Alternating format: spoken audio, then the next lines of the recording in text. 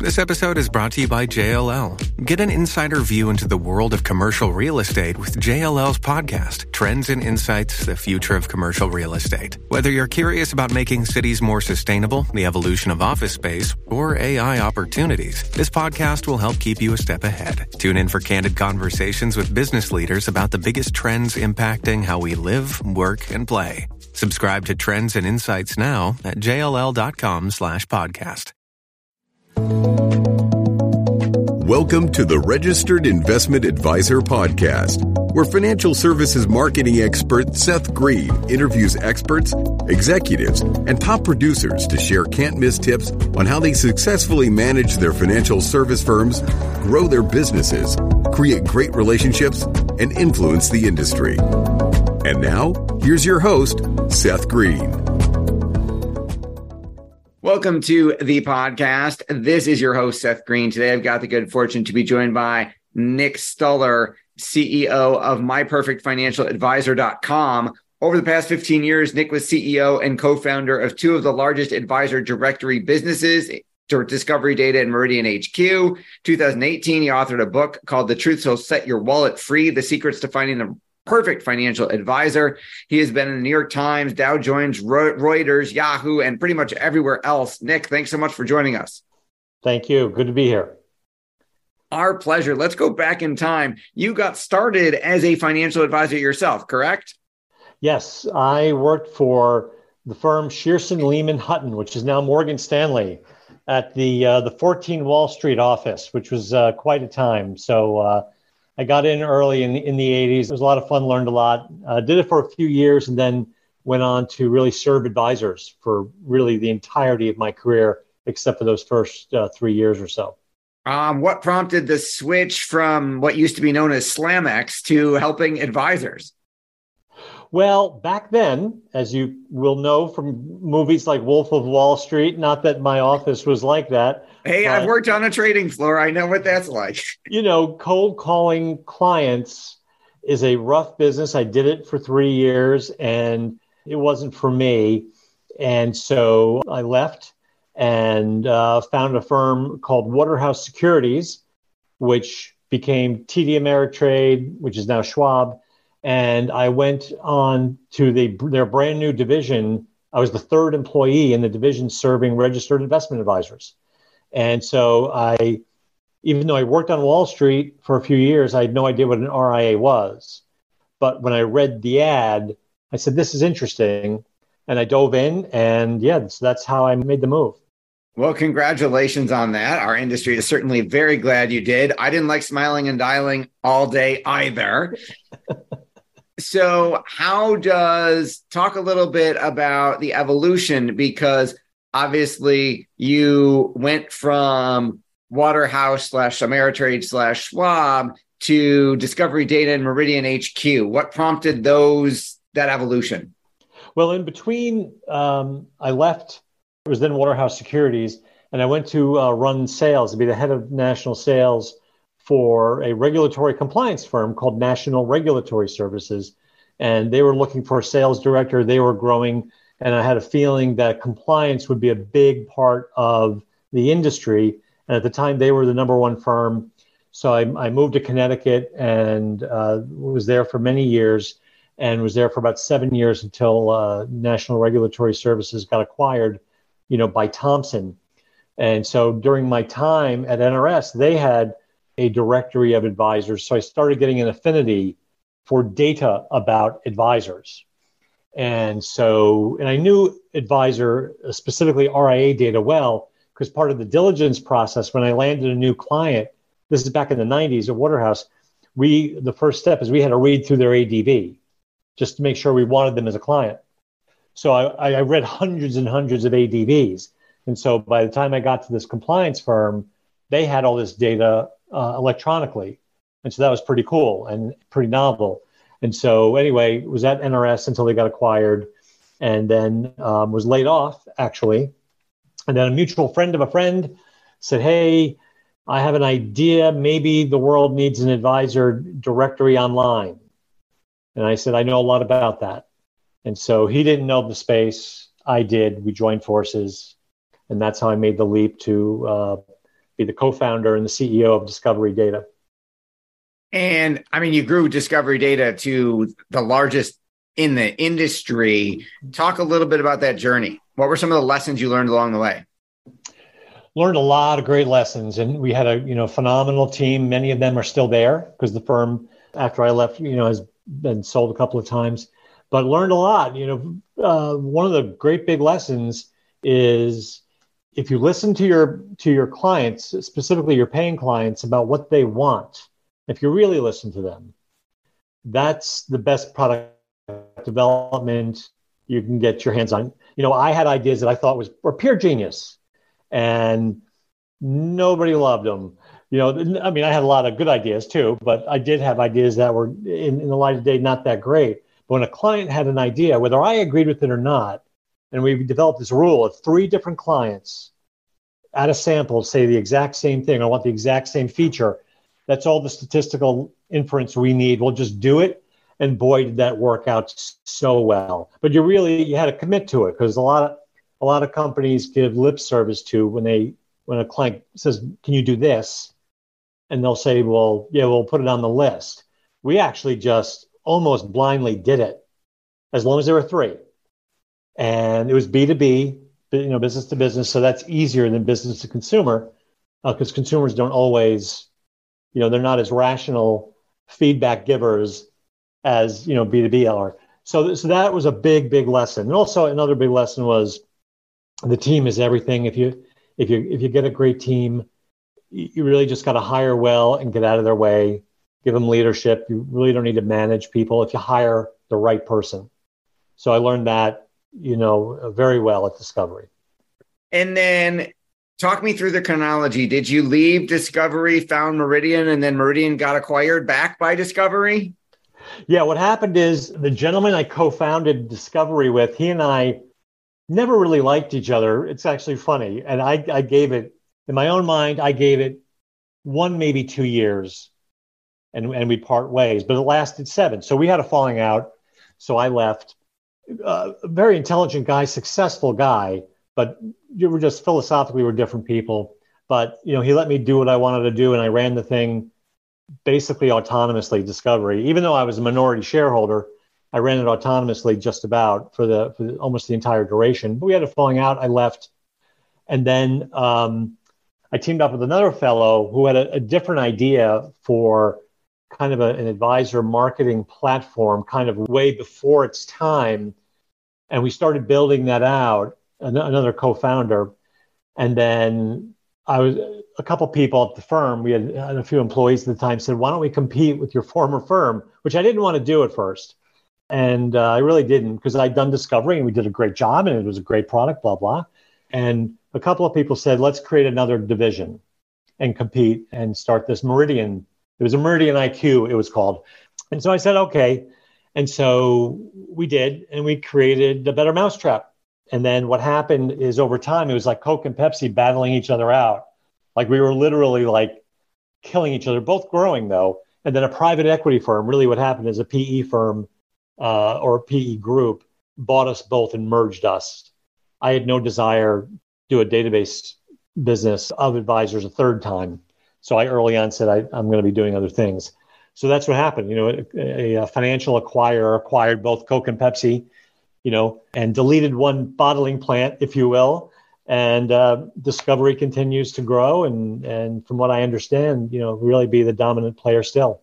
Yes. Congratulations on all of that. Full disclosure, we are clients of your former firm. Okay, great. What inspired you to start My Perfect Financial Advisor? Well, being in the industry now 30 years, in both meeting with advisors and meeting with investors, I've learned exceptionally well that advisors help investors. Full stop. If you have an advisor, you're better off. So really, I've been thinking about for a long time, maybe 15 years, that there really is no objective place for an investor to go and get truly objective education and advice on how to hire an advisor. In the past, prior to me starting this company, it was really the wrong time to do an internet deployed tool to match investors to advisors, because at that time, maybe 7 years in the past, investors just did not want to give money to people over the internet. And the best example of that is the lack of traction of startup robo-advisors. They didn't get money under management. The basic psychology was, people are not comfortable writing $1 million check to a robo at that time. So time changed. And so in 2016, after the merger of Meridian and Discovery, I decided that the time was right and I was going to start a matchmaker. And really, the purpose of the company, the mindset was that I want to create a company that serves the investor first and the advisor second, and exists to help the investor improve their life by getting them a financial advisor. So created the company. The way we match is the investor. It's free to the investor. We charge right now the advisor $995. And the investor fills out their profile. And we tell the investor, based on the data, we think you should hire this named advisor. Hire Fred, hire Mary. Then we give them 6 alternates. And that triggers registration with the SEC. So we are an RIA because of the way we match the investor to the advisor. But I liken it really to like Eharmony, as opposed to the dating sites, for those people who are going to be watching this who haven't been on a dating site in a while. Eharmony or Tinder, you can peruse pretty pictures, handsome faces, and date people, as you want. Eharmony takes data from the two people and matches them together and uses their knowledge to say, these two people should be together. So we liken ourselves and mimicked that model, and our algorithm and our knowledge base is all based upon these two human beings should be together, and that's why we give you 7, a primary, fit, and then 6 others in rank order of fit, in case you don't like the one our algorithm says we like best for you. I love the analogy of the eHarmony for financial advisor, investor matchmaking. That's a great example. How many, if you're allowed to disclose, how many consumers have been on the platform? How many advisors have been on the platform? And how have you grown it so fast? Sure. Some of the numbers we don't disclose because the last time I looked, we have 27 competitors, which is great. It's like the old adage, if a town has only one restaurant, the restaurant will do okay. 2 more come into town, all 3 of you grow. So I'm thrilled we have a lot of competitors. So some of the numbers we don't disclose, but we have a lot over 800 advisors on the platform right now. And they're busy with the leads and the clients we're sending them. And really, this is the first time in my career where marketing has really driven advisors to come to the site. And so we use content to drive investors to come to the site. On our website below the fold, you see we write a lot. We've written a lot of articles. They're all educational and non-commercial and evergreen. And for advisors, we've gotten good write-ups from Kitsis, from FA Magazine. We've gotten some decent press. And so and we were in the InvestNet Yodlee incubator program even before the product was completed. So between that and good press and social media, the vast majority of advisors have just come to us. And as we scale, of course, we'll hire on enterprise sales teams and follow that whole model that, we kind of really honed quite well at Discovery. Well, that is awesome. You've built something incredible. Congratulations on that. With all the success you've achieved, what's your biggest challenge now? That's a good question. The biggest challenge now is really debunking the myths that a lot of the investing public has. So I wrote a book a few years ago about how anyone can and should get a financial advisor, and did a lot of research and interviewing a lot of investors. And a lot of that work I'm using now and has been very helpful to building out the platform. So soon, hopefully soon is not, forever, but, hopefully soon we're going to be rolling out a lot of educational tools and content to help debunk a lot of the myths that investors, even really wealthy investors, have lots of myths and misconceptions about advisors. And I think the most aggressive statistic out there is 30% of American households have an advisor, which is incredibly low when you think about professionals. Everyone goes to a medical doctor. You don't think about never going to a doctor. You don't think about not using an attorney when you're involved with a heavy legal contract or a lawsuit. But the majority of investors don't think advisors really, even wealthy people, shun advisors, and that's a mistake. So our biggest challenge is really working on getting the word out with objective, trustworthy education about advisors are not the boogeymen. There was a Madoff. He's dead now. There will be a Madoff in the future, but the majority of advisors are trustworthy and do a great job and are worthy of your consideration. And you should pick an advisor. You may have to change advisors, but you change doctors, you change attorneys, So that's the biggest challenge, is really educating the public in really trustworthy ways that the advice industry is necessary for you and beneficial. For example, so many people, even in our industry, don't know the Morningstar and the Vanguard studies that show, just on the portfolio side, a 300 basis point improvement over time on an annualized basis in your portfolio. And a lot of people don't even know these studies exist.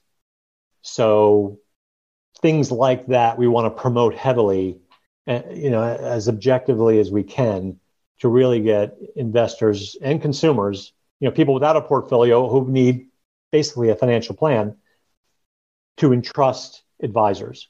So that's the big challenge. And it's going to be a many year, endeavor to get more and more people to understand that this is a group of professionals that are important to you and are necessary, for your financial health, and even you could say your entire well-being.